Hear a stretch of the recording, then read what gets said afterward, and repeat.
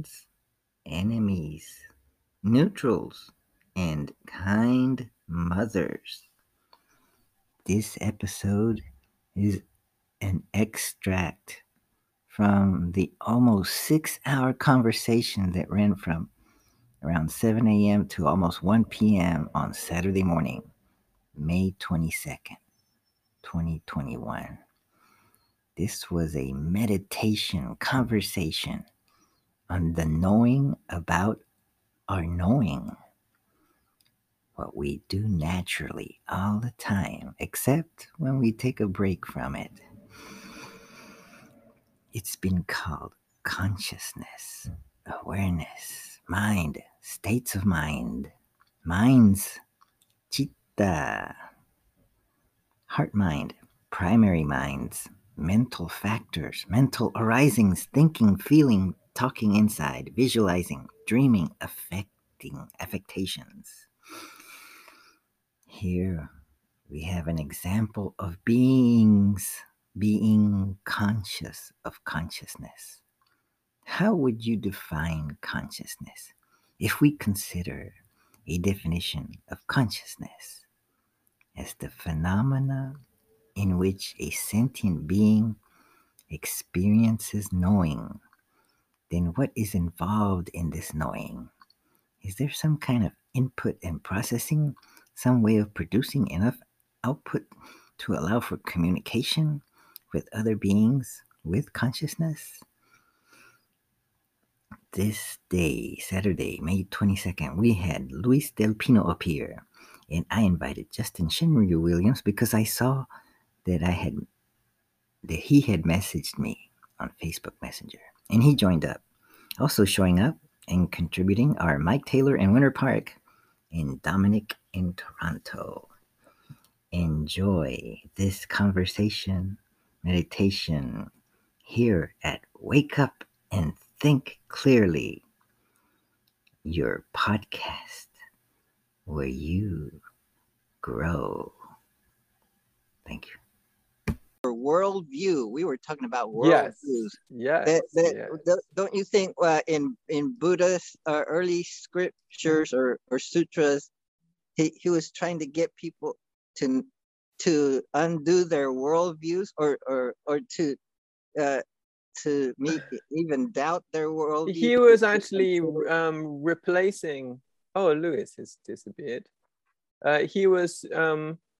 Part of his activity, I would say, was replacing unskillful worldviews with skillful worldviews.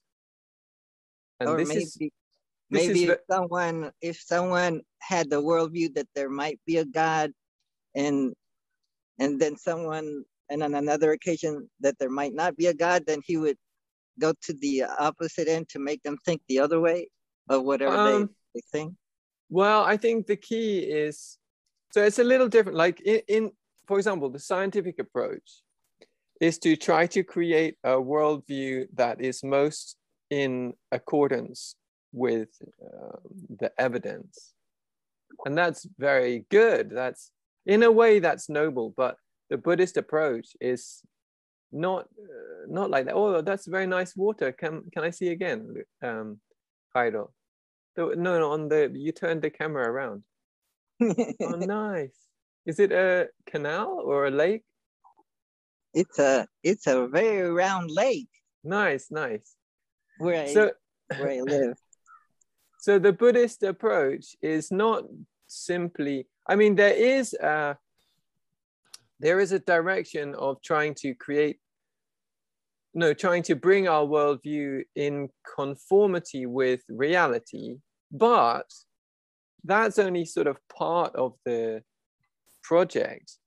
Maybe a more significant part of the project is actually having a worldview that the effect of which, by holding that worldview, you are sort of, how do you say, encouraged or tended towards happiness and away from suffering. So, you could develop a very accurate worldview, very much based on evidence. that could lead you to suffering. For example, if you spend all your time studying all of the terrible things in the world, all of those nasty people who are aggressive to people and so on, you could generate a worldview that's really evidence-based and sort of accurate, but that leads to depression or how do you say, despair and so on. That wouldn't, from the Buddhist point of view, this would be unskillful. So actually, what's more important than simple truth is actually the effects of views. This is very significant. That's interesting. Yeah. What so do you for think, example, Luis? you called me your mother. Lewis seems to have gone. No, I'm here. I'm typing something. All right. Trying to do two things at the same time, which I'm very bad at. So, Jairo, you called me your mother. Now, that is a particular worldview that is designed really to move from suffering to happiness. Because if you consider that we've all had, let's say, limitless lifetimes, and we've all at some stage been each other's mothers. Now, you could say, oh, if we've had infinite lifetimes, we've all been each other's murderers. So everyone is my murderer. But that would not be helpful, because that would not generate good feeling towards others. So instead, we focus, okay, you've all been my mother, so then I should be compassionate and loving. Now, the effect of that is generation of positive emotional affects, and it also encourages smooth social relationships and harmonious society. But more significantly for the Buddha is the harmony of the internal experience. Yes, I agree with that. That worldview would be most beneficial. Yeah. So that's why I say, hello, friends, enemies, and the enemies follow us. And kind mothers. Because we could, even though we could at one time be a friend and be friends, it could change to becoming enemies. We could, it's potentially. Potentially. Or it could be, we could end up being neutral. Yeah. We could ignore the others. You asked my opinion on this, Jairo, so I'm just gonna repeat my I think we've discussed this before, my view on rebirth, transmigration, or whatever you want to call it. So, and we were just talking about that before Justin joined in. Yeah, well, in other, from another perspective. I asked the question, does a proton have a mind? Or does a proton have consciousness? And so that intrigued Jairo. And he said a material object that has a non-material object. And that's the way we look, the conventional mind. Just before you, this sounds very interesting, Liz, but just before we proceed, would you mind briefly defining what you mean by consciousness? Okay. Consciousness would be a knowing, perception, and well, what is consciousness? It's a knowing. In a mosquito knows. It goes from one place to another looking for blood, for example, or for shade. If he sees a lot of light, it goes into the shade. So it knows, but it knows very little. And, so you can say that consciousness is immanent of reality, and it's everywhere. Wait, but you're totally straying from defining consciousness. If you start saying this, that. So let's talk about the consciousness. But if you talk about knowing, know. For example, in the way a mosquito knows, this like a, for example, would this have to include the how do you say the mental differentiation between self and other? Well, okay, so that's so knowing is from a function from 0 to infinity. Let's put it this way. You know. No, I don't accept that. Zero knowing to, enlightenment. Zero knowing would not be knowing. Well, but it's some knowing. No, zero knowing is by definition zero, so that's not knowing. Okay. It's zero. It's a function between zero and infinity. Okay, so two asymptotes where you go very, very close to zero. This is totally conceptual. It's not based in reality because there's. Is the consciousness conceptual? Oh, Mike can help no. us. Well, it depends because you've not defined it yet. Define zero. Let's say hello to her. Infinity. Welcome, Mike. Morning. Hi, Mike. Good morning, Mike. Mike was a professor of mathematics at UCF. Oh, cool. Can help us with zero and infinity. Oh, no. Are they undefined or defined? I'm a former professor. I'm what they call an extinguished professor of mathematics. That's very funny. No, it's like the Marines. Once a professor, always a professor. Lewis might be about to give us his working definition of consciousness. We are yet to hear it. Yes. So consciousness is knowing, right? And what is define knowing briefly? Knowing is receiving data. It's like input, processing. Receiving data and processing. Okay, then I can definitively say protons do not have consciousness because they do not receive and process data. Well, not that you know of. Can you even conceptually try to explain any possibility that a proton can receive and process data? You have three things: receiving and processing data. Well, you are a whole bunch of protons. Not only. You're a whole bunch of stuff. You're a whole bunch of energy. Yeah. And then from that whole bunch of energy, there arises knowing. Right? But you need a whole bunch of input. Yeah. Because if you don't have any input, you just that doesn't mean that all the parts have consciousness. For example, the wheel of the axle of a car is not a vehicle. Right. We can say a car is a vehicle, but we cannot say therefore all of the parts of a car are a vehicle. No. In essence, yes. In essence, yes. What? They are just a vehicle? Just like you cannot say that you're not reality.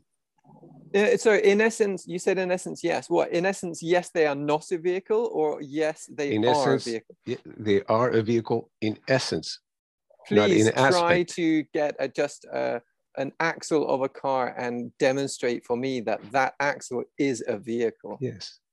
But let's go back to, for example, me saying, are you reality or you're not reality? It depends how you define reality. If you define reality as the totality, then I have to say, no, I'm not the totality of everything. You're a part of the totality. Yes, I'm a part. That's the difference. A part of a vehicle is not a vehicle. So basically you are reality, not in its totality, but in its part.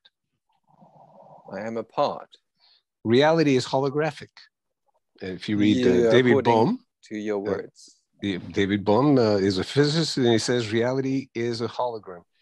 In every part of reality. Physicist? Then everything he says must be true.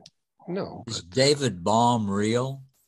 Yes, he is. If he's not real, can we discard his statement? Yes, he is. What I'm trying to get to here is that the whole is made of parts. Yes, and the whole is greater than the sum of the parts. It is not merely the parts stuck together. It is something other than the mere collection of parts. What is greater than the whole? God. What is greater than the whole? Why is this question relevant? Because you say that you have a whole bunch of parts that make a whole, and the whole is greater than the parts. So what is greater than the whole?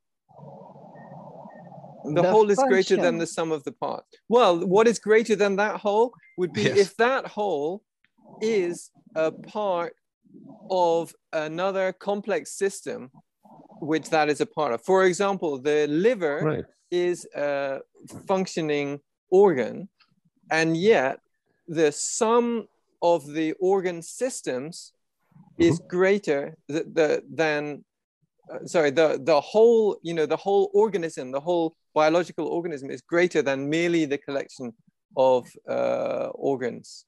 And what is greater than the whole? Well, for example, the economy is a complex phenomena. Yes. I understand. Consisting of many parts. Keep going. Well, it's a holarchy, but it doesn't mean that you can find the attributes of a whole in the parts. For example, you cannot predict the fluid dynamics of water by just examining oxygen and hydrogen atoms. And this is the whole process of complexity and self-organizing systems. They are non-reducible to their parts. Would you agree? I forgot. Mike, would you agree? That they're non-reducible to their parts? Yeah, like that with a complex system, you have emergent properties that cannot be reduced to the properties of the parts of the complex system. I have no idea. It depends in part on what you mean by such a term as reducible. Oh, okay, well, let's say, can the properties of a complex system be generated by the individual parts when they are not part of the complex system, for example?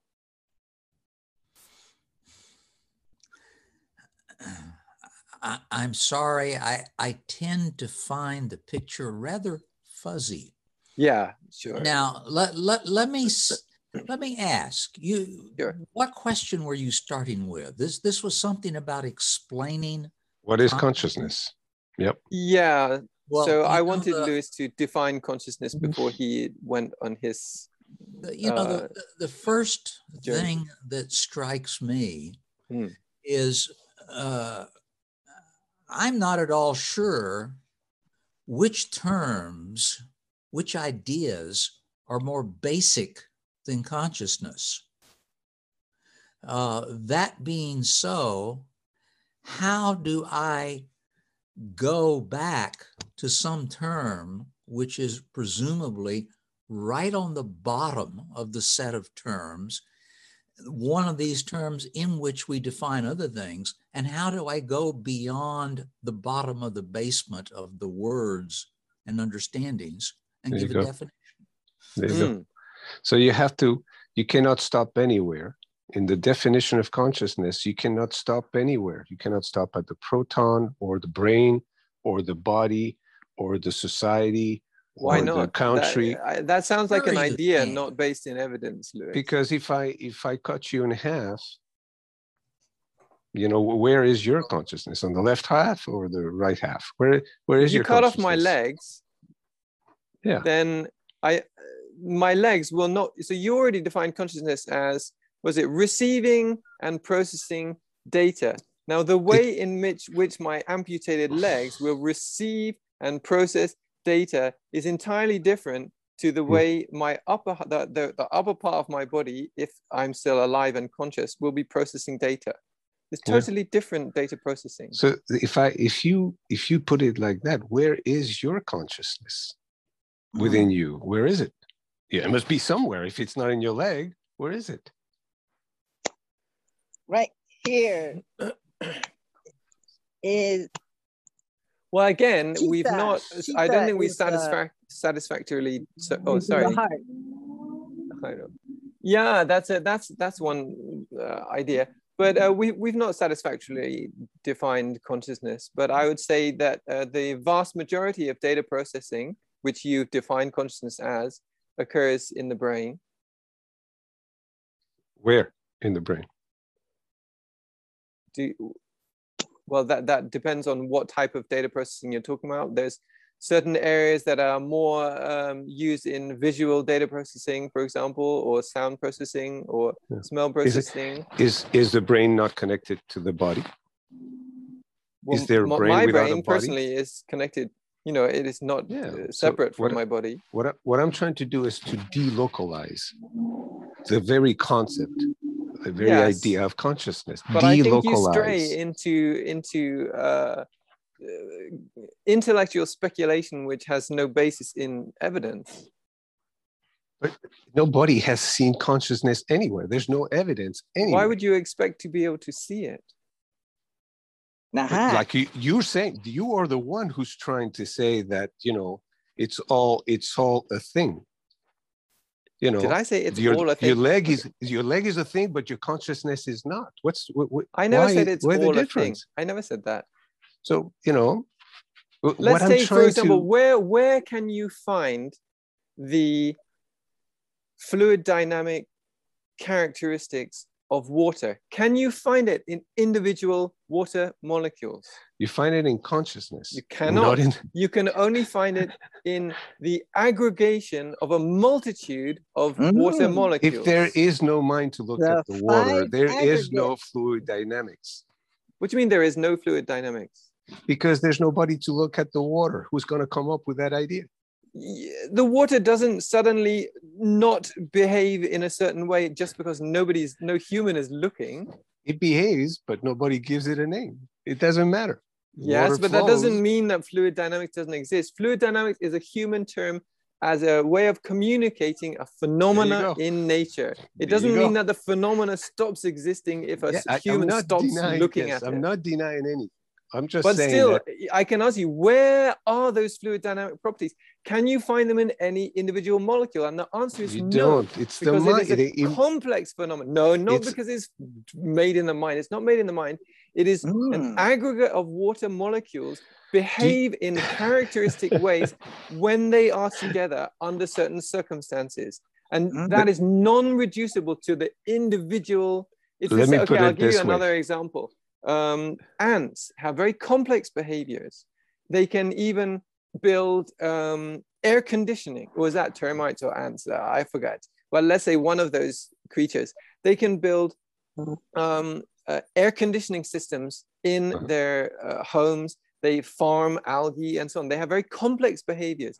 And the old school thinking, this sort of linear causality thinking, is that, the queen must have the blueprints. The queen must be giving out these specific orders to the workers. But in fact, what seems to have been demonstrated is that if the individual members of that society operate on really relatively very simple rules, then by the interaction of many of them with simple rules, you get emergent properties. There you go. Very complex phenomena resulting that are not found in any of the individuals. It doesn't mean that when the human stops looking at the ants, they all just behave chaotically. No, they're still there. They're still there. Yeah. It doesn't mean that those properties don't exist. I think we can agree on this. They're not simply understood by this very linear consciousness, causality. Let's see if we can agree on this. Consciousness is an emergent phenomenon within reality. It seems so to me. There you go. So. Where it is, it's everywhere and nowhere at the same time, just like reality itself. Now you are straying into intellectual speculation that's again not rooted in evidence. You're saying, it's mysterious, therefore it's everywhere. But where is it? Where is it? It's there and in here too. Consciousness is in your brain and in my brain. Where is the capacity for ants to build complex structures? Where is it? If you try to look, where is it? It's another emergent property of reality. It's not nowhere. Just everywhere. It's nowhere. Infinite and zero. So consciousness. It's a direct property of the coming together of the individuals. Let's try to agree on this. For example, if the brain is a very, very, very complex organ, together with the body, let's say the whole body system, heavily dependent specifically on the brain for complex, then you can say that if you ask where is it, you can say it is an emergent property of that biological organism. Okay. Let's see if we can expand this. We agree that consciousness is an emergent process within reality. Well, yeah, and anything that we can talk about. And it emerges pretty much anywhere. It emerges anywhere, right? No. What's your evidence for that? What's your evidence for that, Lewis? It emerges everywhere. I know it emerges here because I know what. Okay, that's one specific place. I know it emerges there. I get it. Does it emerge out of a fart? I know it emerges in many, many brains. Yes, many brains. Okay. Okay, there we go. So very specifically limited. How many brains are there in this planet, which is, a very tiny part of the universe? A brain doesn't mean everywhere. Like there isn't a brain in my toilet, for example. But when you say consciousness, are you talking about human consciousness or mosquito consciousness? Actually, we're working on your definition, which is the input and processing of data. There you go. Universal, because my toilet does not have this function. Well, a computer that's the deal. Therefore, that's the deal, that consciousness emerges. But a computer has consciousness. Therefore, according to Luis's definition, that's why he wants a proton to have consciousness, that it's everywhere, so that he can prove that consciousness that we have is an emergent property of protons. So, but I'm trying to look not at things within reality, but at the nature or the essence of anything. That way I can generalize. Okay, so please explain, how does my toilet input and process data? Because you believe the impression that Justin and Luis are both fighting from totally different positions, philosophical positions, without a doubt, and are both somewhat bewildered every time their saber thrust does not hit home. How can you not see, Justin? How can you not see?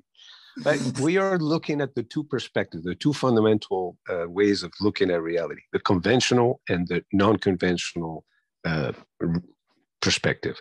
Conventional perspective looks at things.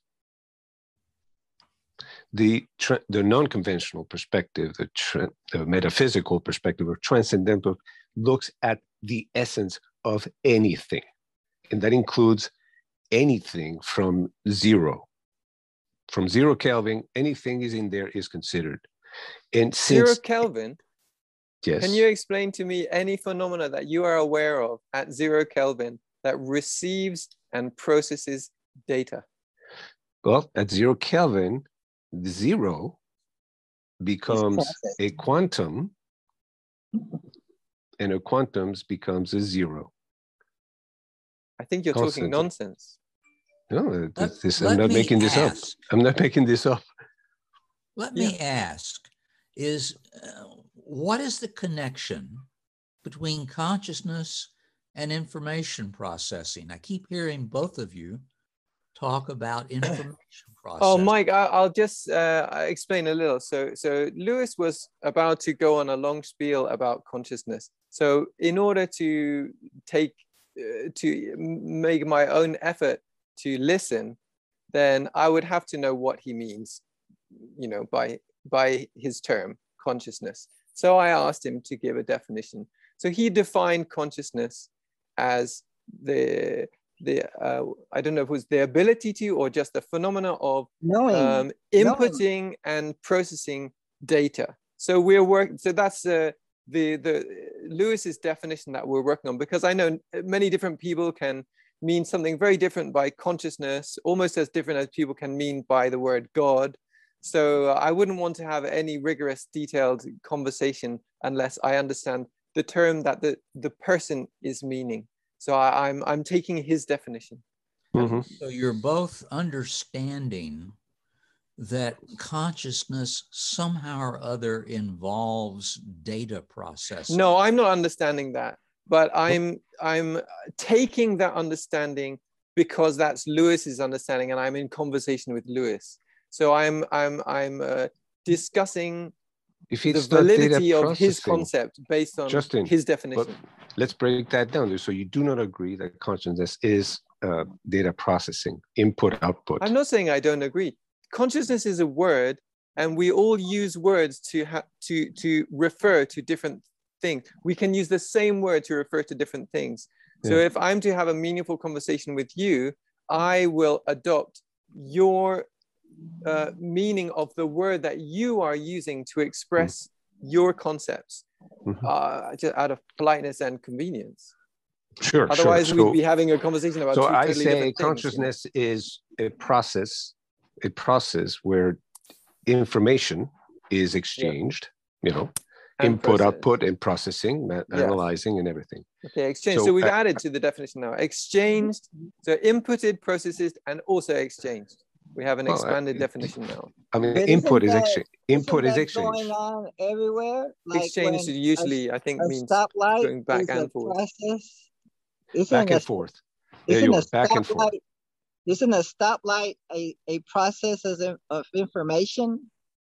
Red, green, and yellow. Isn't that a process of information? So where's the consciousness in the stoplight? Or in a computer? So I think we can agree also to say that consciousness is not a human thing. It belongs everywhere. It's a. I think you mean not only a human thing. It's a thing of reality. It happens everywhere. Now, this is again, for me, this is where you leap to evidence-less intellectual speculation. It's an assumption, not something that's derived on. Are animals conscious? In my opinion, they very obviously input and process data. Where do you stop the concept of consciousness? For example, is a virus conscious? According to your definition, well, I would have to check with maybe a biochemist if they input and process data. I'm not sure. But when it comes to a proton, I know of no evidence of them inputting and processing data. Processing is already a complex phenomena. A proton is made of the dense. And that's why, again, when you go to 0 Kelvin, I find it hard to imagine any processing at 0 Kelvin since there's no movement. And yet, zero is not zero for more than a quantum time, a time so small that you cannot really talk, about time there. Zero is never zero for more than a quantum time to become a quantum bit of energy and then fizz back into zero. Again, I worry about a very far-fetched speculation, and I challenge you to provide any evidence, evidence of data processing at 0 degrees Kelvin. I refer you to the latest quantum mechanical theoretical physicists that study the nature of the quantum. I welcome you to send me by email or whatever any evidence of data processing at 0 degrees Kelvin. I'll give you all the lectures that I've listened to. I'm not a physicist. I'm not a theoretical physicist. But just that one point is enough. That one point, data processing at 0 degrees Kelvin, or data processing carried out by a proton. Isn't data made up of zeros and ones? Well, computer data is. Yeah. All data. Human created. Data. No. All data.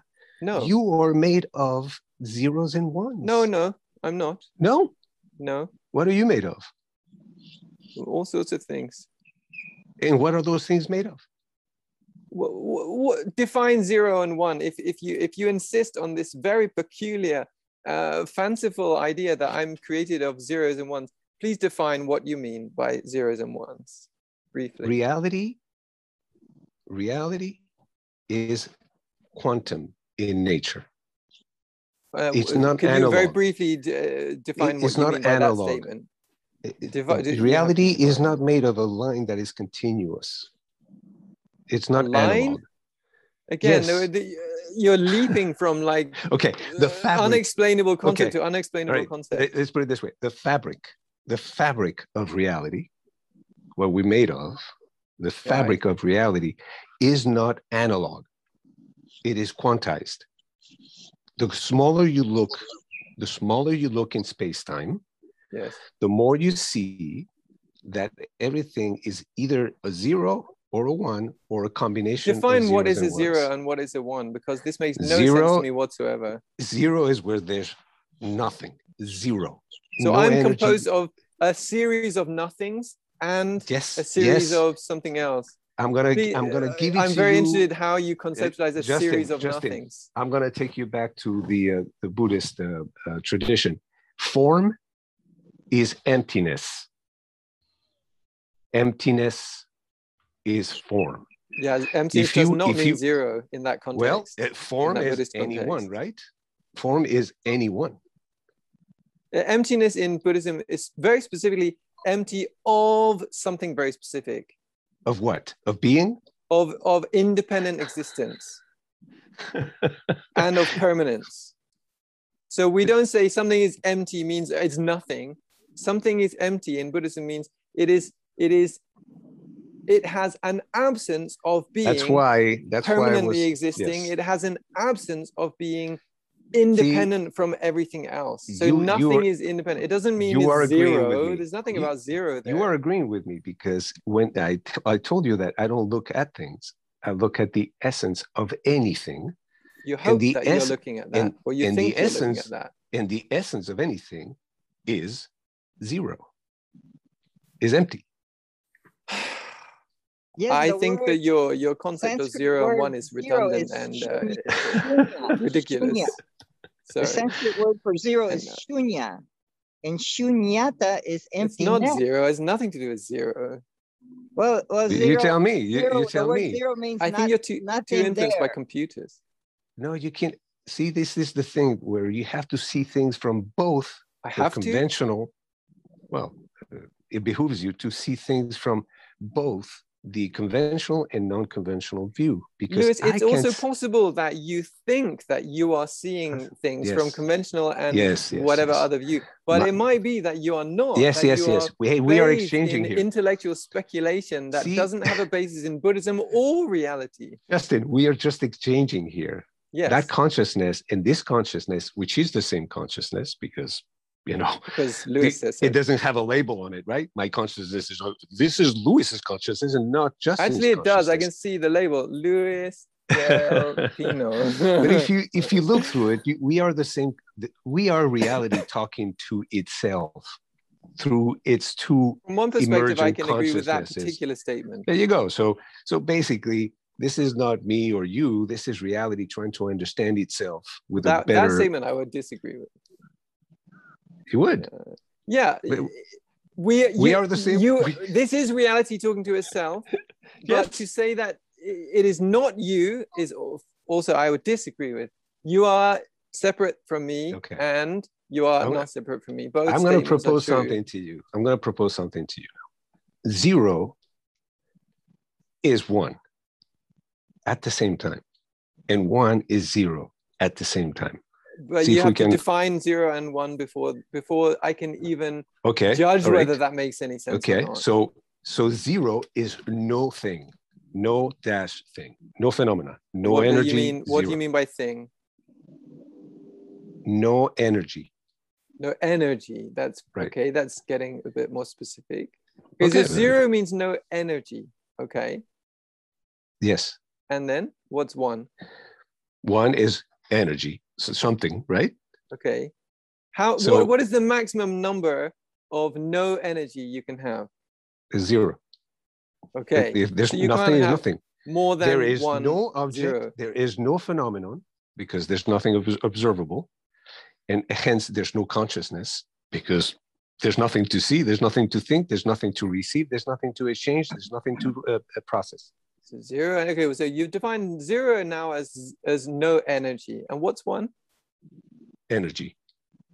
Very tiny you're saying energy. I'm made up of energy, but I'm also made up of no energy. So no energy plus energy.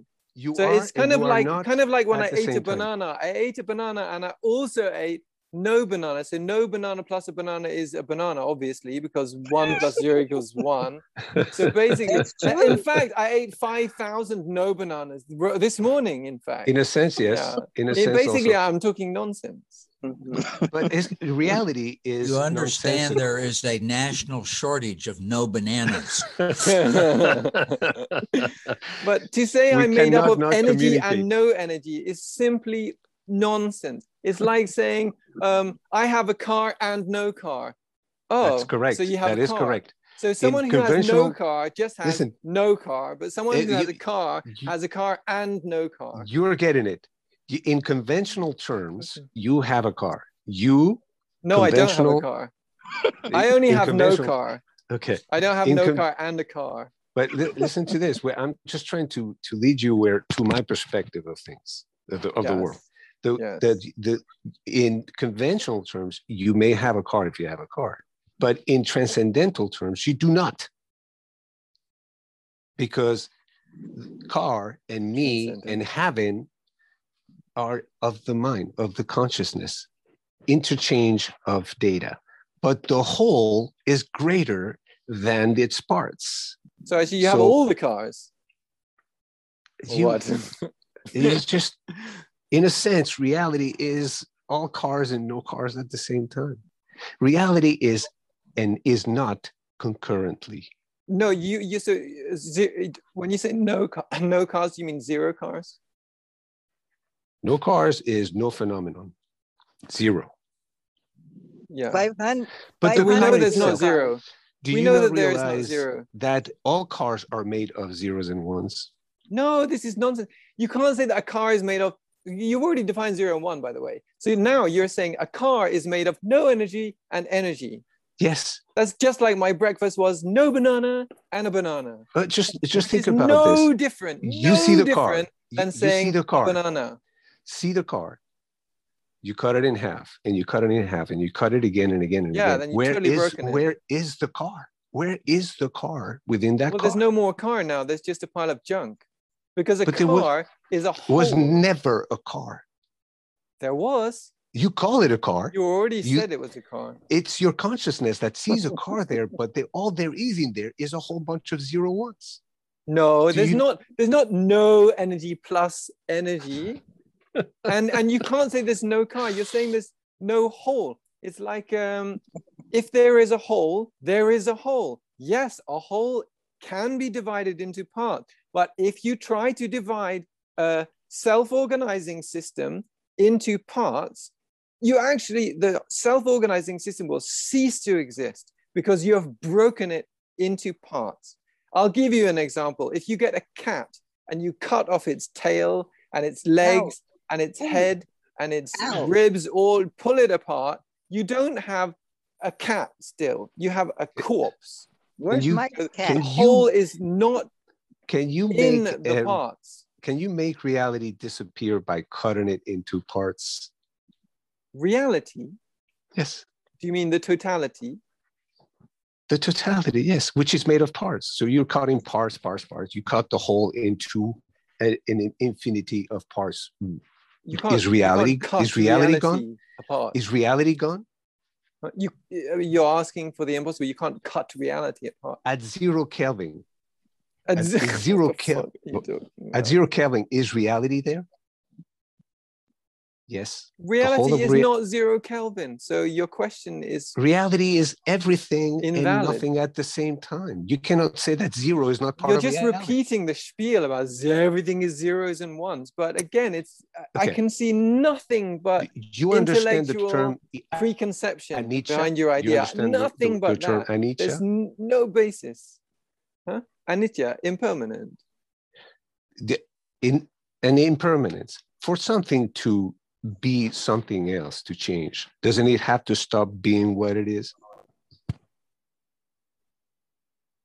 No. What? Ask the question again. For something A to become B, doesn't A have to stop being A to become B? Only if B is mutually exclusive with A. So what is that space between A and B? No, maybe 0 Kelvin. What the fuck? What are you talking nonsense? So let's say I can't speak French. So I'm a person who can't speak French. Let's say I want to transform into a person who can speak French. You don't have to freeze my body to 0 degrees Kelvin in order to teach me French. It's total nonsense. That 0 becoming 1 is in everything. including changing from French to German. It's only in your head, Luis. It's only in your head. It is indeed, that's for sure. It's your concept. You're so attached to your 0 and 1 concept, but you have no way of even theoretically, let alone physically, establishing this any validity to your idea, so far as I've experienced. Well, I still ask you, where is your consciousness, and can you cut it in little pieces? And or how does that establish the 0 and 1 hypothesis? Is that like a fuzzy ball that goes from one place to the other, so you can't get rid of it? What's this got to do with your 0 and 1 hypothesis? Well, I define consciousness as input-output, data exchange. And processing. And I say it is an emergent quality of the whole, so it's everywhere. Yeah, this is a speculation that has no grounding in either reasoning or evidence. But, so far that you've demonstrated. Every sentient being has consciousness. Yes, that's the definition of sentient being. Assuming there you go. I'm understanding the definition. Go. So, you know, anything that moves around or changes is a sentient being. Really? Who? According to who? Well, I accept that all sentient beings have consciousness, because the definition of sentient being is that it has consciousness. So it's just, this is only a matter of dictionary, really. So this emergent... to say that everything that moves around has consciousness, now that's something that I would not agree with, obviously. Why not? It may be a tiny piece of consciousness. Because I would have, let's say, if a piece of dust is moving in space, then it's moving. Now, that doesn't, to me, prove that it is inputting and processing data. Not just that you know of, right? Not that you know of. No, so because I don't know it, then I would. But it's still part of reality. It to be so, because to assume things that I have no knowledge of is irrational. Well, what I try to do is not to stop anywhere, because there are really no holes in reality. There's no escape in reality. A piece of dust flying in space is still reality. So the property of emergent consciousness is potential there. Now, how much does it potentiate? And that's why I said that it's a function from 0 to infinity, you know, between 0 and infinity. I think your intellectual ideas are trapping you in a loop, Luis. I just cannot say that consciousness is only me, or only mosquito, or only this or that. Consciousness is a property, an emergent property of the whole. So it can be anywhere, potentially anywhere. It's an emergent property that we find within the whole. I can agree with that, because within the whole, we have Mike and Dominique and Jairo and yourself. And within this whole universe, we can observe consciousness has emerged within the whole. To then extrapolate that and say, therefore, everything must be inputting and outputting data and processing data. That is a massive leap of preconceived intellectual speculation. At least we can agree that it is an emergent property, an emergent phenomenon within reality, which could be described as a function between 0 and infinity. No. Again, you've defined 0 and 0. Oh, we haven't defined infinity yet, but you've defined 0 as no energy and 1 as no exchange, energy. No so exchange it's already kind of useless concept. Yeah. So basically what I cannot say is, I can say that consciousness is an emergent property of reality, but it's not for me to. It's not for me to say what consciousness is or is not, because it's emergent of the whole of reality, of the infinity. Who am I to say what consciousness is? You've already defined it. An emergent process. Not totally, but then can I say that I have consciousness, but the dust traveling in space doesn't have? Or it has so little that I cannot define it as human consciousness? You say it has so little, but I don't think you have evidence that it has any. I don't think you have any evidence that a speck of dust is processing data. What I'm proposing, it would be like saying, like, if I thought, I can speak English and other people can speak English, maybe every life in the universe can speak English. I think I will fix my mind on that but that potentially conclusion. You would agree because that yes. I haven't checked and I have no evidence for it. Yeah. But since I can speak English and Lewis can speak English, Yes. I think that I will strongly, tightly cling on to the definite conclusion that every living being in the universe can speak English. Can. And does speak English, whatever. However extreme you want to make the absurdity. That is the difference. Can, that means that with a certain degree of probability, with a certain degree of probability, my aged dog could speak English. That is correct. I would have to disagree with you. But it's just everything is a probability. Everything is data, an exchange of data. So everything is probabilistic. As a matter of fact, and there's a probability that you are wrong, Lewis, about your ideas. Yes, also, yes. Yeah. So maybe we can define consciousness as an emergent property between every zero and every one. You're welcome to do so, but you have to do so without if we say my that agreement, one would be infinity and zero nonsense. Would be zero.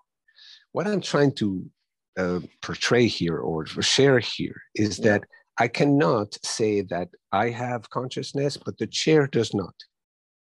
And you can't say that. Why? Because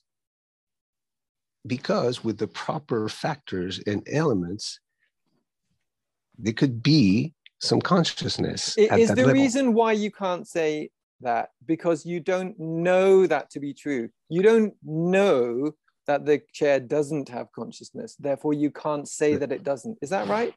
I think the way why? to put this is that you cannot say it doesn't.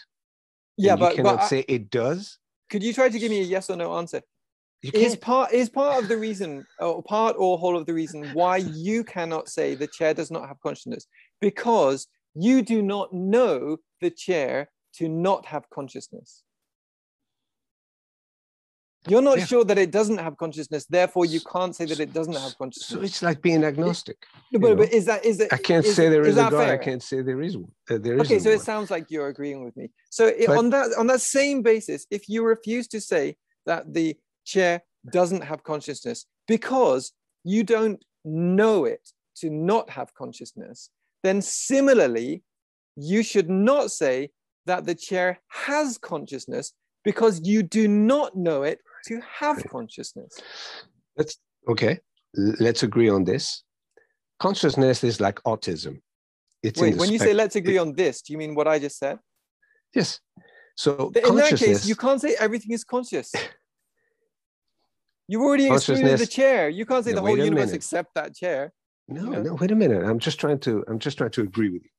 Yeah. Or at least to find coherence or concurrence in what we think. So we have agreed that consciousness is an emergent property of the whole. Or within the whole. Or within the whole. I wouldn't be sure which. It emerges within the whole, of the whole, by the whole. If there's no whole, there's no nothing. So it's all one thing.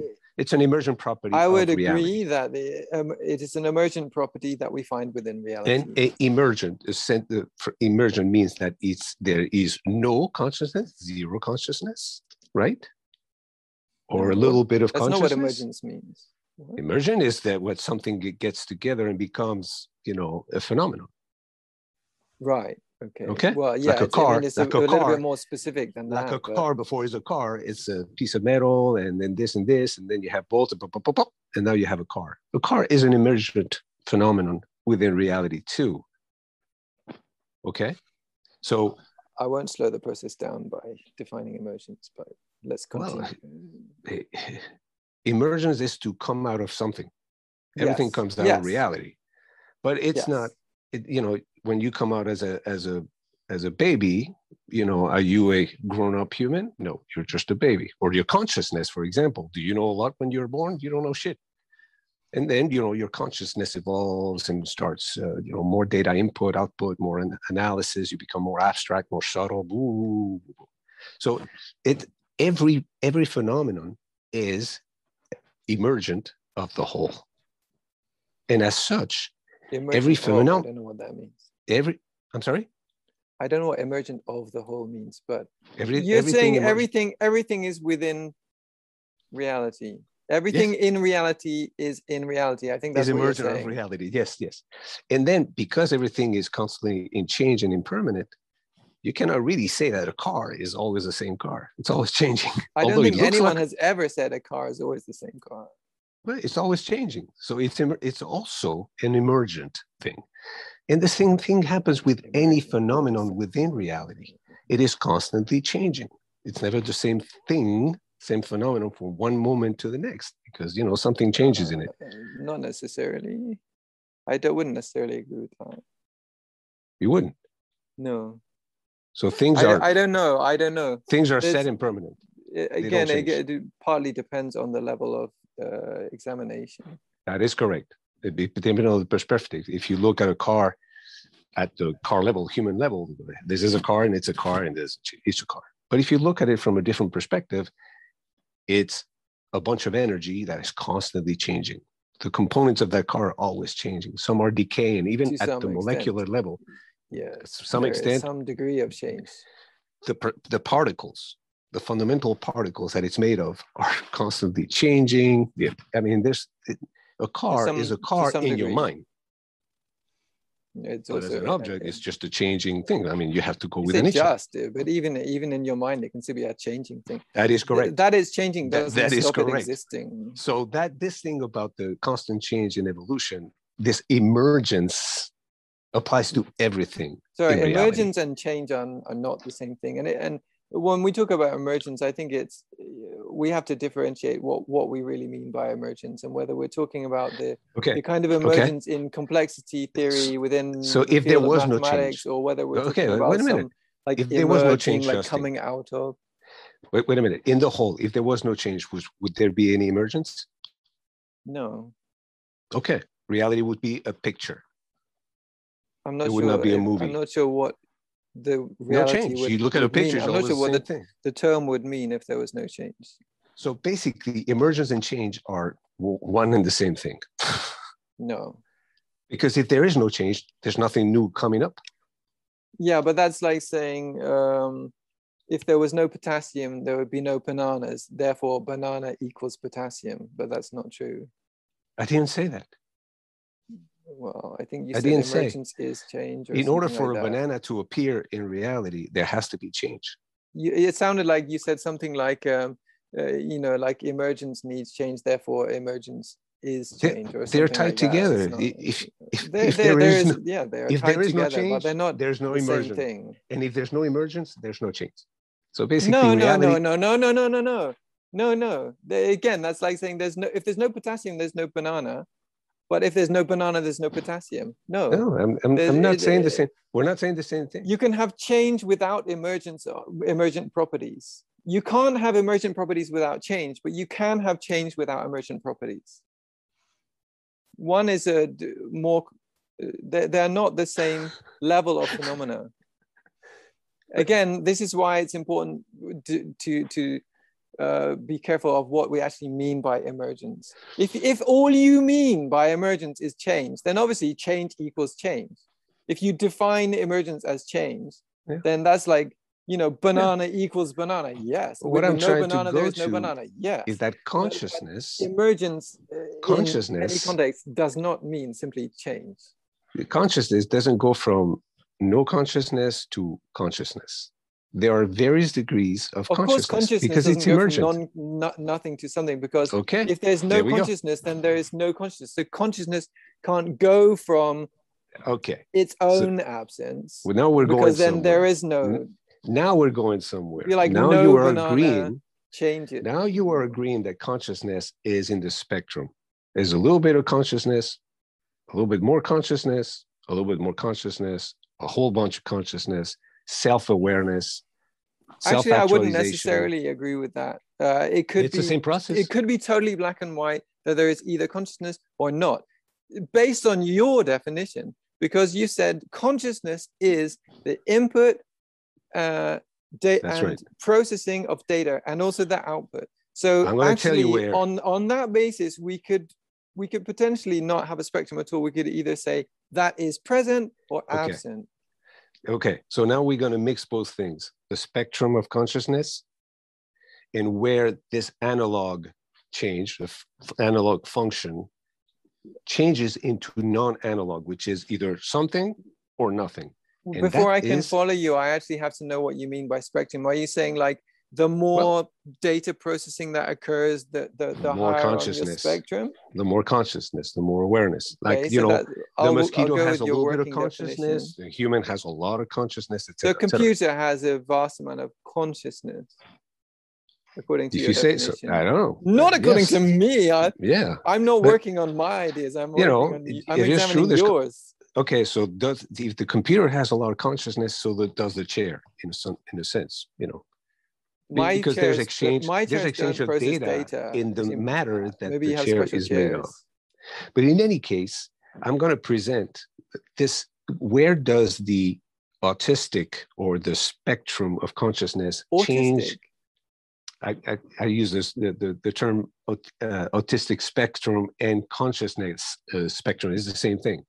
So basically, so you're saying what? Sorry, what has consciousness got to do with autism?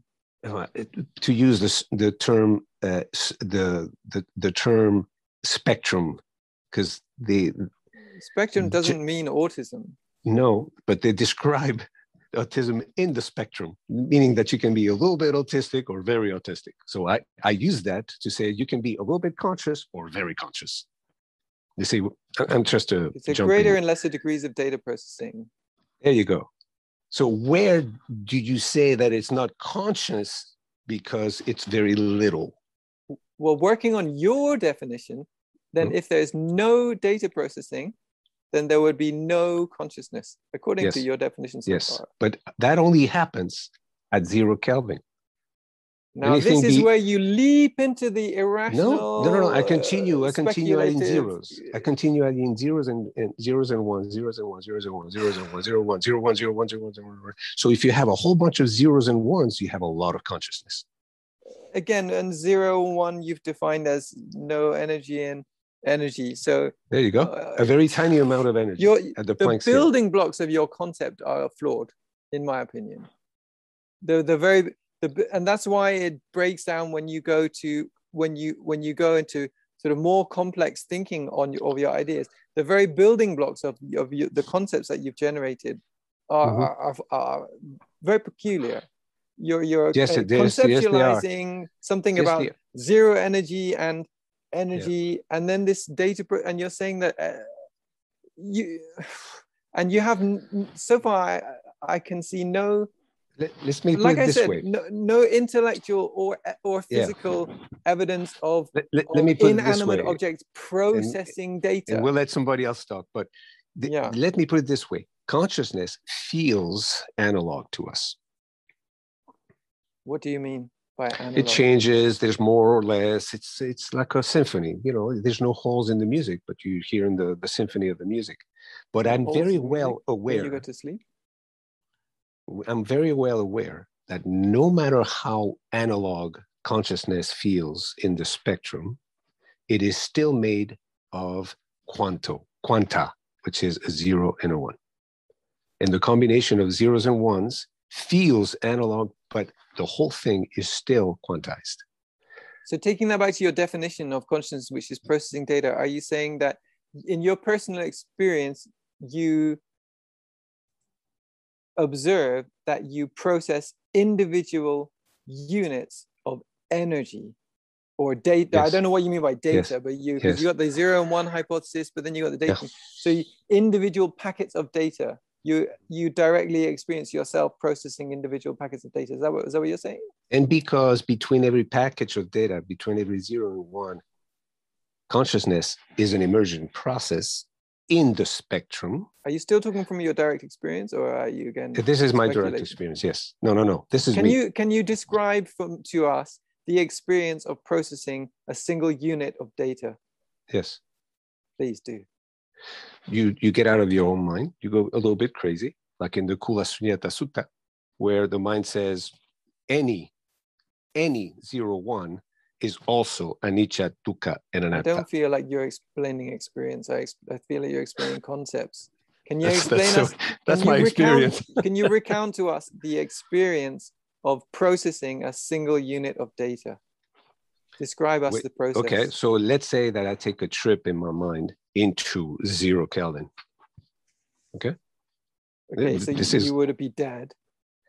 No, physically, yes, but in my mind, I can go anywhere. So you're saying anytime. You're imagining 0 degrees Kelvin. My consciousness, to be That's specific. already a massively complex processing task.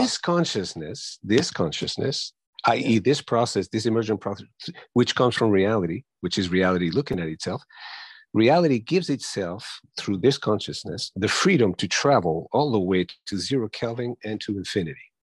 And realizes that there is no real jump, because 0 is infinite and infinite is 0, and everything in between is just the same change, the same chains of data. So it doesn't matter how much data you look at, it's always made of zeros and ones. I don't feel like you just described to us the experience of processing a single unit of data. It's freedom. I feel like you described a very complex imaginary process and a lot of speculative intellectual commentary. That's release. That experience is release. That's true nirvana, true enlightenment, where you are able to squeeze between a 0 and a 1, just come through again and go back in and out, in and out, in and out. And it doesn't matter. Now you're between a 0 and a 1. This is no longer binary. You now have a third. Consciousness is emergent of reality, and reality is made of zeros and ones. It has to emerge somewhere, and it's in the space between 0 and 1. I haven't heard anything close to what I was asking for. I know. Maybe someone else has something to say. Don't cry, Dominic. Don't cry, Dominic. Dominic cannot talk today. May I intrude with a different opinion? Yes, yeah, please, Mike, please, by all means. Okay. I have 5 minutes left, by the way. All right. I'm going to be taking off shortly, too, because I got stuff to do. But this business of consciousness is an emergent property. I would be much more comfortable with the idea that consciousness is some sort of basic building block of the universe or reality or whatever it is. Mike, I'd love to hear what you're about to say, but first, can I just ask, are you using the word the same as Lewis, which means receiving and processing data, or are you using consciousness in a different way? I had the sense you might be using it in a different way, which I might even find more palatable. When we talk about consciousness, I would not give a definition of consciousness. You're already in a safer position. I would say, hey, I know what consciousness is, and so do you. We all know what consciousness is. We experience it directly. Direct experience, yes. From my point of view, consciousness probably ought to be identified with some sort of awareness. Okay? I'm not really thinking of information processing. As a matter of fact, I recall an interesting experience I went through where I had a minor medical procedure and they put me out. And I remember going into this darkness, as it were. La La Land. And I was there and I experienced it and I was aware of it and there were no thoughts passing. Sure. Okay. Pure being. There was no processing going on. Pure being beyond the mind. From my point of view, I was completely conscious. Yep. So, as I say, I am not at all sure that we, that I would like to think of consciousness as being something identified with data processing, although we can certainly be aware of data processing and lots of other things. Yeah. Okay. Yeah, I'd say data processing is very much a part of the specific cognitive functioning of the especially the human mind, the prefrontal cortex. Well, no, that's maybe an exaggeration. I can certainly imagine, some sort of automaton that had data being input to it, and it was processing the data. Yeah. But I certainly was conscious. Yeah, absolutely. Like computers. like computers. See, that's the special thing about human consciousness. It's a knowing that knows it is knowing. But again, computers don't know that. I am not at all sure that I would want to think of it as an emergent property. I realize that this tends to be the accepted, the quote unquote scientific, the majority opinion that this is what consciousness must be, but I'm not at all sure I believe that. So Mike, you think that matter is the emergent property? Matter is the emergent property of consciousness. Maybe. But Mike, I find your ideas much more palatable.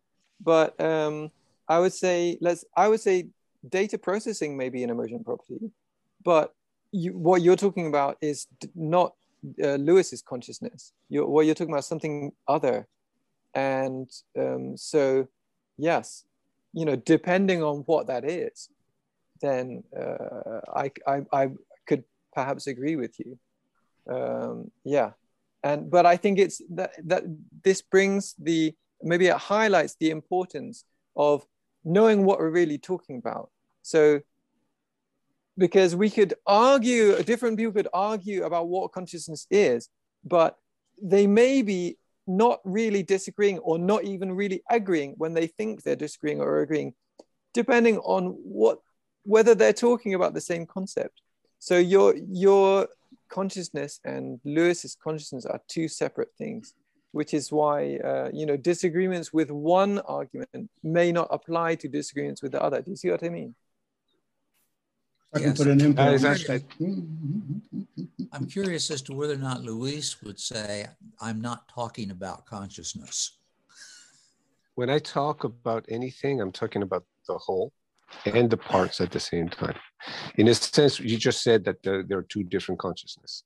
I say that what is, which is reality,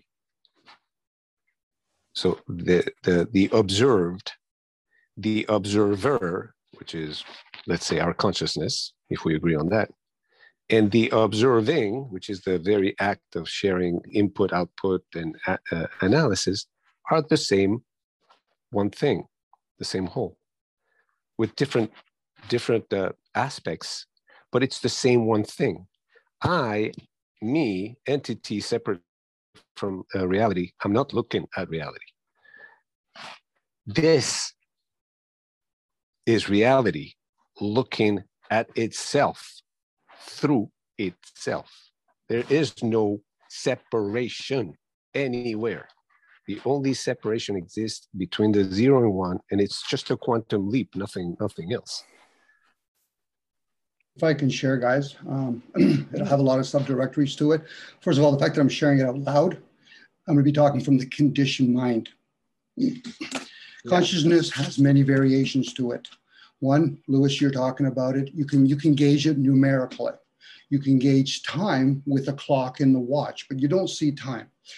Also, the fact that Dominic, will you be giving us a brief definition of what you mean by consciousness? Consciousness is anything that you're aware of things. Dominic, whether yes. I have to detach. I'm sorry, but I am definitely going to look at the recording of this conversation so I can get your input. Sure. That being said, namaste, everybody. Bye, Lewis. Always a pleasure. Have a good day. Thank you. You too. To entertain you, Justin, about the definition. Once again, I've already said, but I will entertain it. We're talking from the conditioned mind.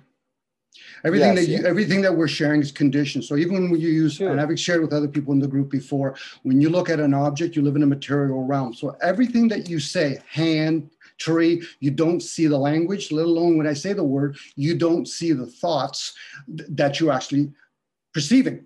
Let alone do you see the sounds and frequency coming from. That's consciousness also. So what do you mean when you say you don't see the thoughts? You mean visually? When I hold up this piece of paper, and I say blue piece of paper, where do you see the word blue piece of paper on this? You don't. No. So we're all constantly associating, describing something that's undescribable. You live in a material realm. The old teachings of good and evil just meant spiritual and material. The spiritual is anything that you can't see. That's what will be classified as spiritual.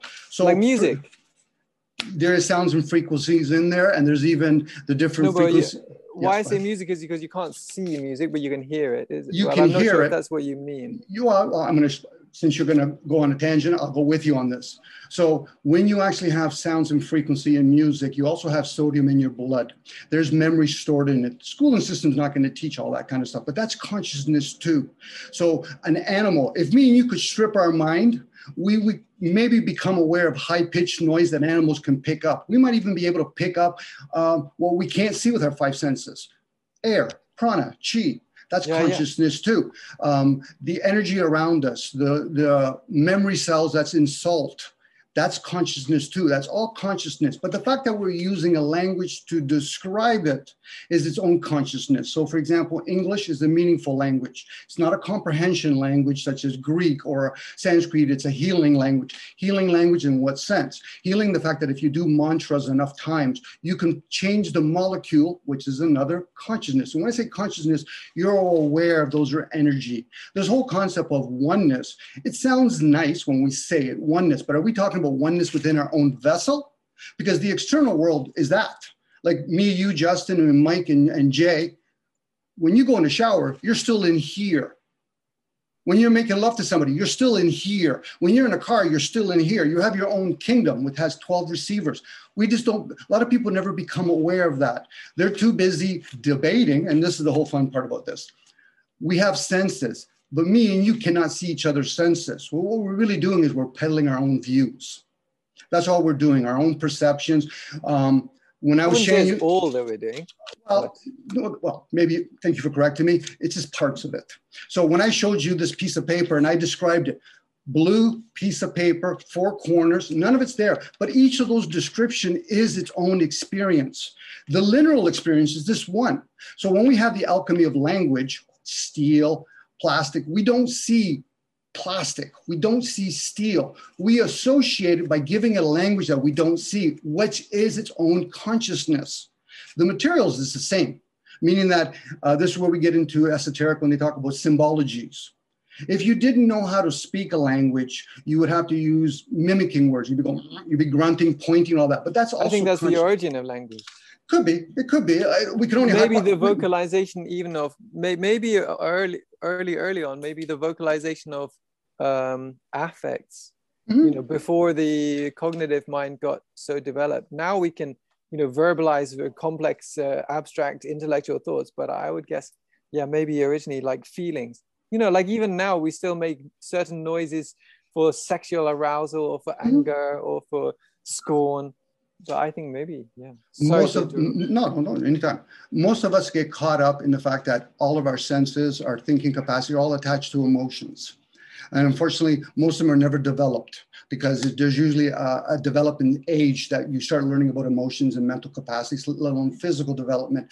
But that's because people just aren't aware. So they can say the word consciousness, they can say the word love and hate, but they really don't, it doesn't resonate with them. So what they do is they end up settling or settlement, use the word Latin mind. They're always playing with the hemispheres, the king and queen, but never really uniting them together, which is its own consciousness.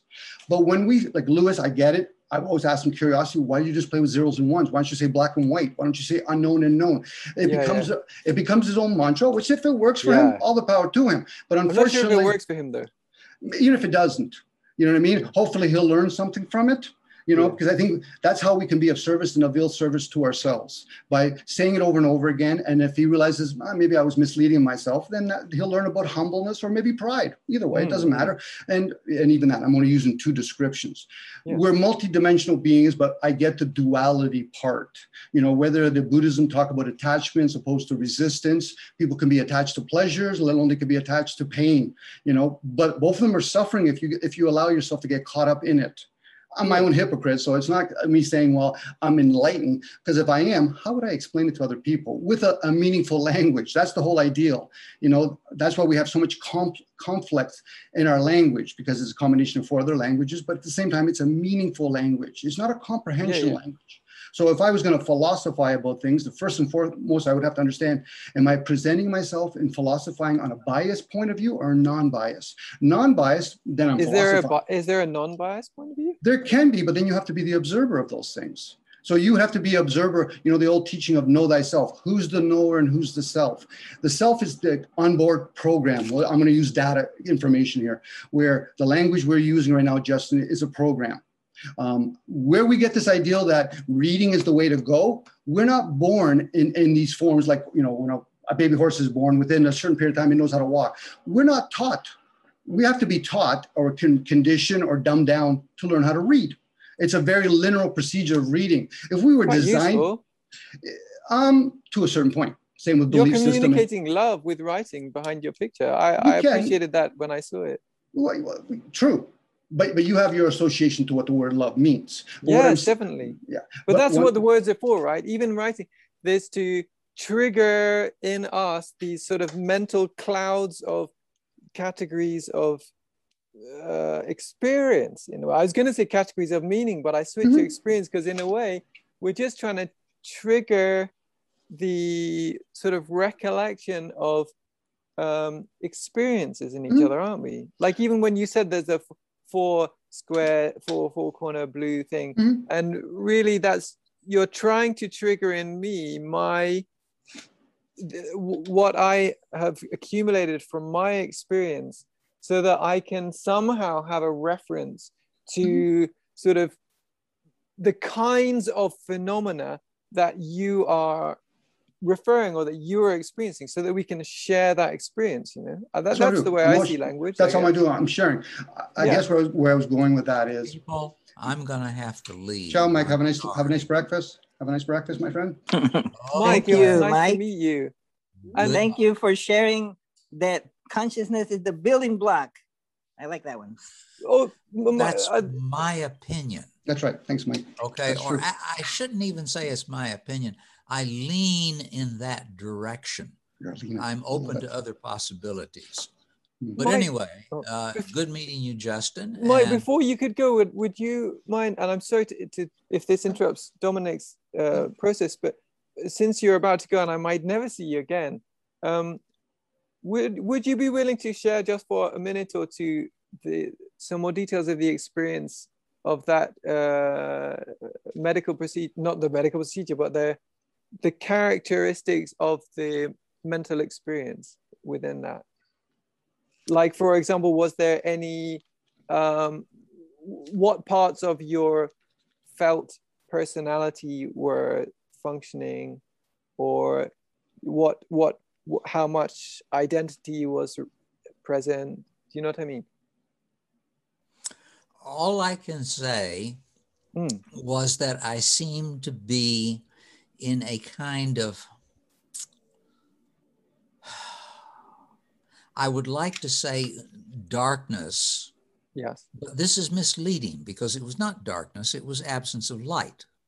I would like to say I was in a great stillness, but this would be misleading, right? Because it was rather just an absence of sound. In some sense, it was awareness without anything of which to be aware. Was that including any thoughts passing? Yeah. Other than just waiting.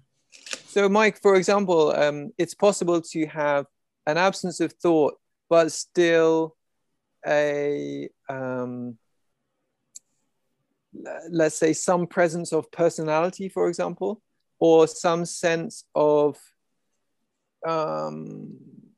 identity, if you know what I mean. But in that case, was there even any awareness of Mike, or of, you know what I mean? I'm wondering, like, how stripped down it was. Did you have any sense of Mike? If I was aware of Mike, then it seems to me I would have to start thinking about some of the details. I can see of Mike, and I wasn't doing that. Yeah. So there was a kind of a great simplicity. Huh? You were waiting, did you say? Yes. Was there a sense of what you were waiting for? For things to be done. You mean the medical procedure? Yes. So there was awareness of the medical situation or the medical procedure situation to some extent. I can't say that there was anything other than this just sense of waiting. Yeah. That's the only thing that I can recall. That's very interesting. I'm very glad to hear those details, Mike. Okay. Yeah. So, Mike. Okay. I hope that's of some use or interest to you. Yeah, definitely.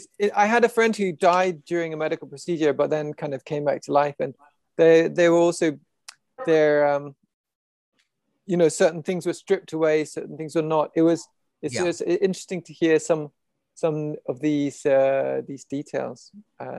Our mental experience can be so varied and under different circumstances. So I'm very grateful for sharing your experience, Mike. Thank you. It was almost a pleasant experience. Yeah. Almost. Anyway, have a good day. So, Mike. You too. Thank you. Thanks. Continue to have pleasant experiences. Okay. Maybe not in a coma, but something like Dominic, I'm sorry. No, never have to apologize, Jason. Never have to apologize. I can even elaborate on that, actually, where when people see the light, they don't realize the unknown is the darkness. This is why we have yin and yang. We have subjective, objective. We just can't pick it up. So if people could see thoughts and emotions, they would see the light. Because we're experiencing thoughts. Like when you're saying thoughts and personality, those are both conditions. We've been conditioned from birth. To elaborate a little bit more about reading, wasn't really talking about words itself, but reading. If you were aware, and we all can become aware, that you have 12 receivers in your bodies, the oral teachings opposed to reading teachings, you would even go to reading.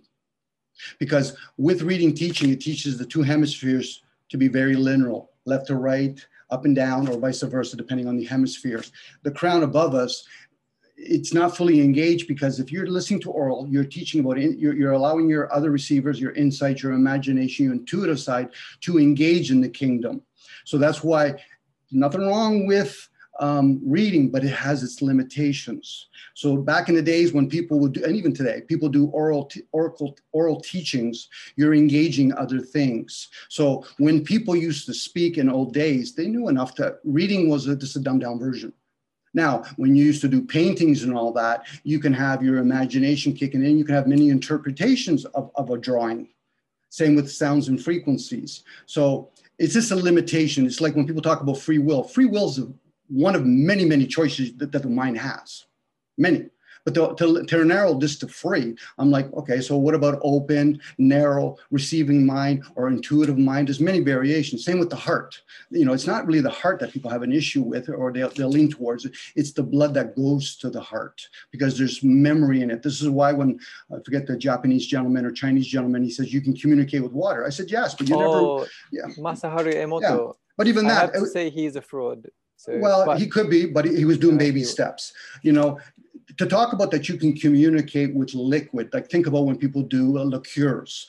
You can run it through the memory cells. We all have our own. This is why when people do blood transfusions, they take on memories of other people. That's why when we're around strong magnets, you can change people's positive to negative on their blood types. There's a lot to be said about, we've introduced a lot of things in the last 100 years, like radio frequencies, electricity. We've introduced Wi-Fi. That plays a major havoc on us energy beings. But because we're caught up in the material, and this is why I was using the simple example as a paper, a guy will say he's a scientist. I said, so you went to school to get 1 degree? Well done. But what about the 360 other degrees that could be out there? So this is why when you have club members, they get 33 degrees. I'm like, is that all you guys went for? 33 degrees? Why don't you be talking about the Masons? Masons, skull and bones, and all. They're actually very low degrees, Justins. They're just very low degree. They're here to anchor, whether they know it, the ones that get to a certain level, they're here to anchor this realm. This realm is ruled. I had a friend who went up to, I don't know, the second highest degree in Masons or something like that. He was totally disappointed. He found it quite useless. Well, like again, it's like if me and you, Justin, we go to the police academy. They're going to find out certain things with their technology to find out we have certain gifts. So then we would probably work for CIA. So that's just a schooling system. So they want to find out whether or not there's anybody coming back that has old understanding. You know, whether you're like one of the Chandlers of old days or a descended or ascended master. But when we're trying to talk at it from an intellectual level, then a person has to say, okay, if we're going to have this intellectual conversation, have you ever questioned reason? See, if people don't question their own reason, you know what they're going to do with their reason? They're going to use reasons for justifications. You know, when we live in a species that we have lots of wars, because most people that go to war or are got up in wars are underdeveloped emotionally. When you say questioning the reason, do you mean questioning their line of reasoning or their process of reasoning or their? Have you ever questioned your thoughts? Do you ever see paper? If you can't see paper, then you have to realize you don't see hand. You see the objective, you see the material, but where do you see hand? Where do you see my hat? Where do you see this? Where do you see all that other stuff? You don't see language. And as I'm saying the language, do you see your thoughts? No, and if you realize you don't see them, then you're experiencing those things. This is where people say, I'm not the... I guess I see language as a very secondary phenomenon. Like I don't take words or language to be, you know, sort of real in themselves, but just kind of useful, rather basic tools to you know, for the sake of communication. But even thoughts in one's own head, you know, we can think about things, but you know, I would try not to take any of them too seriously. I mean, like you say, thoughts are not reality. So we can get so attached to certain thoughts, like believing everything is zeros and ones. But Justin, you know, or do we have it backwards? Or do we have it backwards? See, we use the word. What do you mean by that? We use the word reality because we're in the known realm, but we don't see the unknown, the essence to the known. This is why when people say question things, I don't see almost all of the so-called known realm. Like, you know, my known realm is extremely small. These days, mostly limited to my flat. Well, it helps the fact that we're living in an age of information right now. You know, we're not living in an age of reason. And even that, the men back in the days like Socrates, Kant, and all these characters, they were from a very limited point of view. It's like me talking to Jay. I said, if Buddha was living today, how many fucking attachments would he have? He would have many. And even that, would he be having it because he was living like me and Justin or Jay, or would he be having attachments like living like Bill Gates and maybe Elon Musk? And even that's public wealth. That's not elite wealth. I think maybe there's ways that we can change the functioning of our mind. I'd be becoming aware of it. Such that it's such that the result, if taken to a certain extent, can be independent of surroundings. Actually, this thought came to me when I was, the first time I trained in meditation was in Thailand. I was about 18 for a month. And then I went into the jungle for a month. I couldn't handle the city. And I lived with a very nice family in the middle of the jungle. They didn't even have a dirt road, let alone anything else, no vehicles. And people seem so happy and so nice. But even this question, like, you know, how does that relate to concepts like enlightenment and so on? And I realized so much is to do with conditions. For example, people in another village, you know, through the forest, they had a road, and their mental quality was much lower. There was more dissociation, I could see, more distrust, more greed. And it was so, like you're saying, you know, like the surroundings are different and people can be very different, like your hypothesis about if the Buddha was living today. But I think there's something beyond that beyond just the way our minds can change so much depending on even what material possessions are around us. I think it's possible to reorganize the operation of our mind such that we are not so pushed and pulled by, you know, the external circumstances. Well, the external situation only does a small amount. It's the unknown part that's actually pushing you. So I give an example. People that are happy aren't searching for awareness. People that are sad aren't searching for awareness. So you just said openly that you practice meditation. Okay, meditation is actually the concept of listening. Unless you're doing the other two other practices, which is prayer, which is inquiry, or peace, which is silence, what would you be listening to? You see, when me and you are sharing, and Jay, we're hearing each other. The listening should always be going on inside. So when a person gets into a meditation, for a lot of people, when they do Vipassana, they spend too much time worrying about the posture and all that. And even that, I joke with them after we broke our silence. I said, when people are talking at nighttime and you're laughing, did you realize you broke your silence? Because they're not inwards being intuitive, let alone all the other different receivers in their bodies. What most people end up doing is they play the part. They do all these rituals. I wear an orange cord, so I'm a monk. No, you're just an idiot. I'm a guy that goes through Wailing Wall. You're just an idiot. I only say that for them to become aware, to say, listen, is it my role for you to question you, or is it your own role? People should be debating like they do masturbation alone. That should be done on their own. Same with prayer, same with being in silence. You know, the Muslims, when they talk about peace be upon you, silence be upon you. Why do you need to be in a silent state? Because your ego, yourself, has been not conditioned correctly. So it's going to interfere. It's not about killing the self. It's about making it know its place. I was saying when earlier, you say that you should be debating with yourself, yes. But are you saying that you shouldn't debate with other people? Or are you saying you should do both, by yourself and with others? I think it is extremely useful to debate with other people, because if I would only debate with myself, then it's possible that I would actually avoid trying to defeat my own arguments, and that I would be stuck with myself just being my own bitch and just saying yes to myself. You know? So let me ask you something, Jack. I would rather have other people that would disagree with me. That's very non-philosophy view. When a lot of guys do that, I get it, because we live in a sport in the age where there has to be winners and losers, opposed to we're here to participate. Where when you go to sleep, who functions that vessel? If you got into, I don't wish this upon you, but if you got into a comatose state, who functions that body? If you fast for 40 days, who's functioning that body? Your conscious mind does fuck all.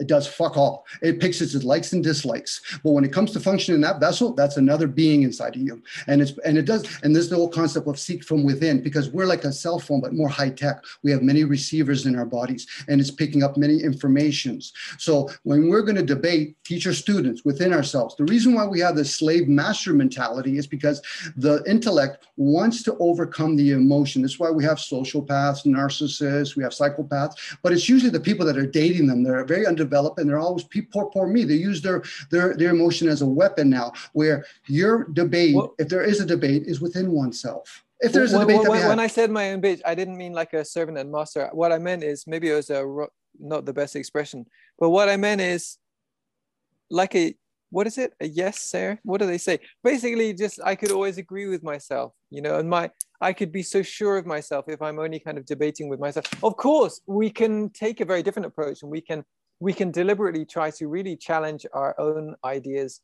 within ourselves, which I think is very, very helpful. So then why do people even go into a meditative state if they think they're the only being that can function that body?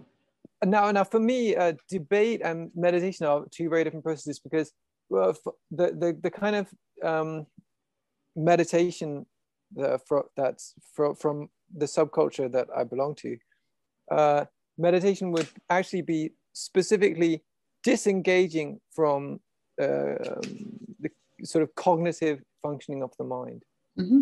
You know, I would employ that in what I would term contemplation, but in terms of meditation, the kind of meditation that is in my world is non-conceptual, just, you know, holding one's awareness on specific objects. It could be a multitude of objects. Often it's actually purely emotional object, like generating the emotion of loving kindness, for example, or going into tranquility, in which you need to make all of the more gross functions of the mind actually cease until, you know, just allowing the awareness to clarify on the much more sort of, I want to say subtle, but that could sound pretentious, but I kind of want to say the subtle functioning of the mind. I guess if you choose to go into that state, like you're saying, to do reflection and all that and become a better human being, which is great, but to become that student, then you have to actually start inquiring. And if you're going to inquire, you have to go into a silent state because something else has to present itself to you.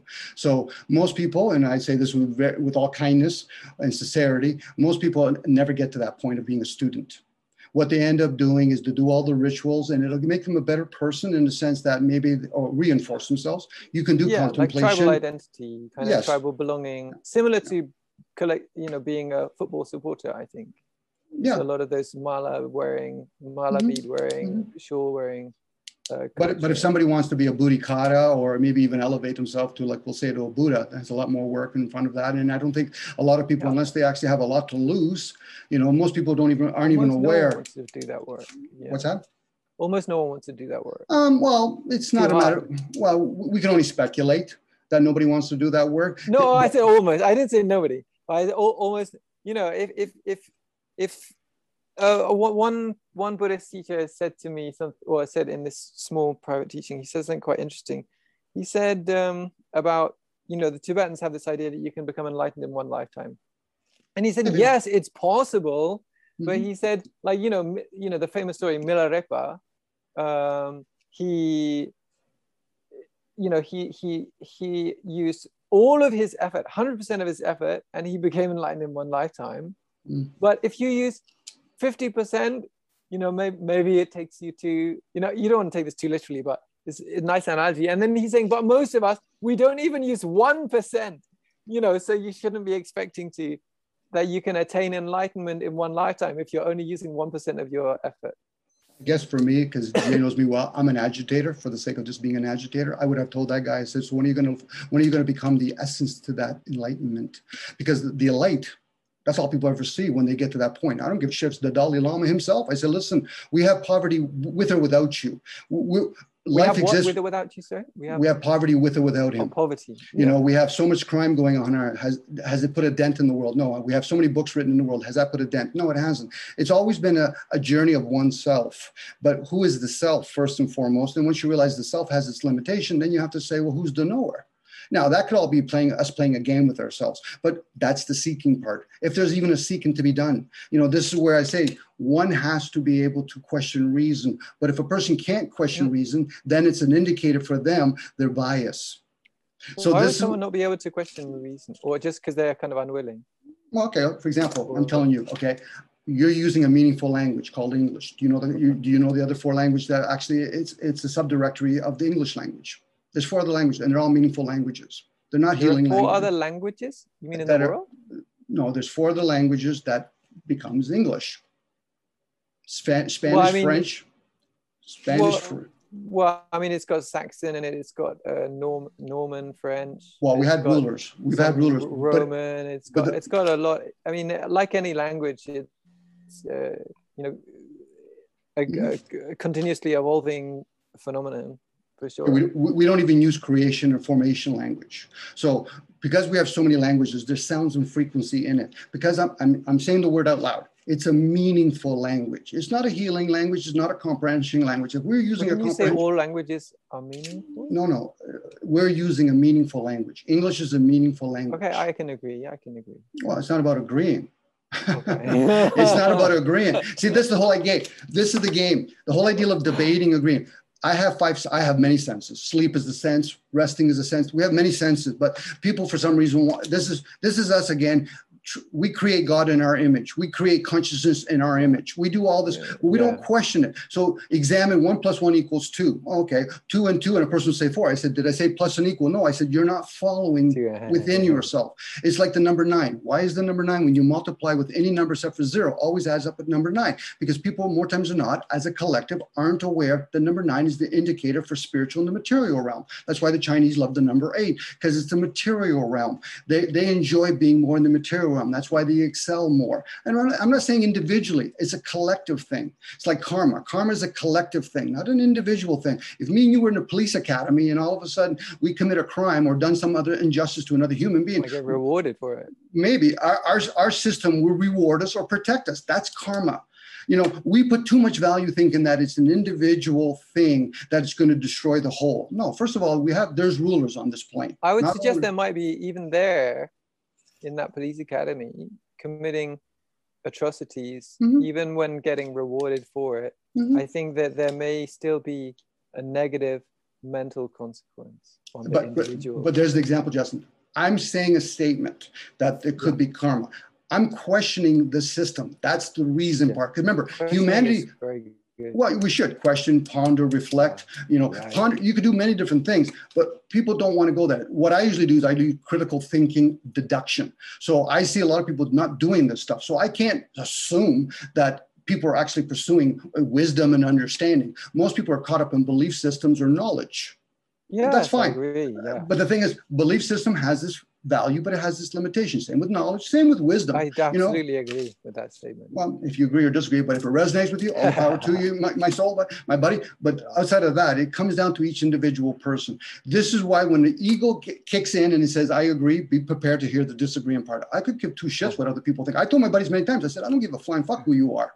They might try to say, but why? I said, because I don't want any qualms down the road. When you say, but Dom, you said you care. I said, who's responsible for you? You, not me. Not the Buddha, not the Pope, not the Queen. Now, I can now study things from an outside observer. So they have many corporations. Well, they talk about channelers. They talk about how certain kingdoms have been formulated. They can print fucking money. This is why when you vote for somebody or you chose state or religion, in this case, Roman Catholic, you can't be biased. You can't be non-biased now. You've chosen a side. So you can only go in that direction. It's when a person says... You don't have to stick with that choice. That you can later change your opinion. Yes. You know, when you update your sort of knowledge, like, oh, actually that guy turns out to be a total bastard. I'm not going to vote for him again. Well, or I'm even going to protest against the person who I voted for. You know, that would be healthy, I think. But I encourage everybody should carry a mirror in their back pocket all the time. So every time they talk to somebody, they can put it in front of their face. They said, now you're projecting. Now you know who you're talking to. Because that's who you're going to learn from. Because really, the outside world, we're never there, Justin. We're never there in the outside world. We're always in here. So our kingdom is within ourselves. That's why they talk about... I would suggest that it's possible to view that in a slightly different way. I'm not saying that I disagree necessarily, but maybe I find it useful to think in a way that how much, so let's say on the one side we have like we are in here and then the other is out there, but let's say if it's a little bit more fluid, that to some extent we can become less only in here and a little bit more out there. For example, you know, if the three of us are interacting as we are now, it's possible for me to be totally absorbed in myself and obsessed, or not obsessed. It's possible for me to have, let's say, all my attention. Maybe attention is a good word here. My attention inside, but I could also, to varying degrees, put my extension into awareness of our relation between the three of us, or put my attention sort of, for example, into Jairo. I wonder how Jairo's doing. Jairo's quiet. Is Jairo satisfied? You know, is Jairo okay? And so I can shift my awareness sort of in and out to some degree. I'm not saying it's literally going into that room in America, but you know what I mean? One can shift one's center of awareness more or less to the outside. But is by doing that, is one actually moving from in here to out there? Or is I would say not physically, but in here, but thinking about out there, and then we're using our conceptualizations of what that other person is thinking. Well, Jairo, you said thinking about there, but there's also feeling about there. And then these two are actually a little, it's possible to separate them to some extent. I can think about you guys, or I can sort of feel into you guys. Or that's kind of the basis of empathy. And that actually can go to such an extent that you can feel in your body what other people are feeling. or, you know, really feel the emotions. For example, even in work as a psychotherapist, you know, sometimes someone could be appearing, let's say, angry, but I might even feel a very specific, deep sadness, for example, that I can't even, you know, if I use my eyes, I can't see it manifesting in the person. But sometimes you can actually feel feelings which are not even, you know, evident from the outside, that are going on in the other person. But that's kind of a more mysterious thing. But we can, even in a less mysterious way, when we just consider each other's feelings, you know, I mean, I think it leads to a more healthy, caring society. Well, when you're doing psychotherapy with a client and they're angry, do you try to get into their anger, or do you just feel sadness for them? Do you try I try to do whatever feels the most useful for them at the moment, or what I feel would be the most useful for them.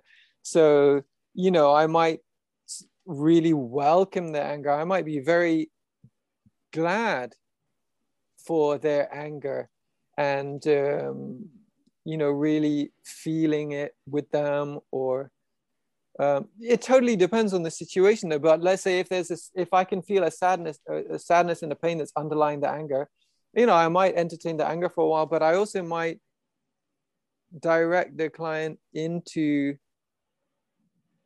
the underlying feeling.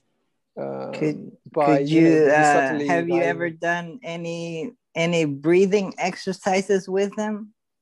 Like, well, sometimes awareness of the breathing, but I don't really manipulate their breathing. Breathing awareness to calm them down, maybe?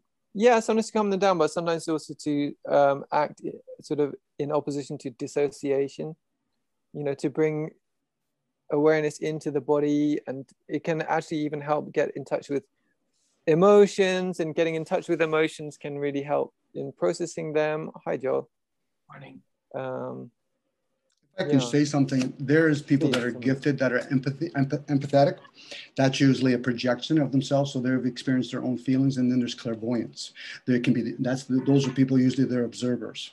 They're observing that they're seeing the energy of anger. Like that's why we have the word express emotions. We don't actually see anger or sadness. You know, when my buddies say they went to anger management, I said, did you go to Joey management? Did you go to sadness management? Whoever told you that shit, tell them to fuck off. I said, it's an emotion to express. Now, you need to understand, use your thinking. Hopefully you get critical thinking, because if you don't have critical thinking and a developed emotion, you're going to be always reacting opposed to having the ability to respond. You had touched on something, Justin, a little bit earlier. There's self-absorbed, self-centered people, and then there's the people that can become aware of those things. And it can even be people that can be rationally selfish.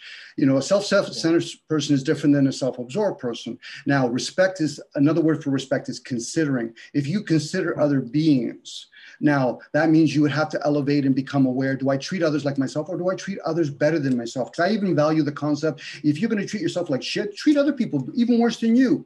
Be that friend, be that enemy, because you're there to challenge. Because if you're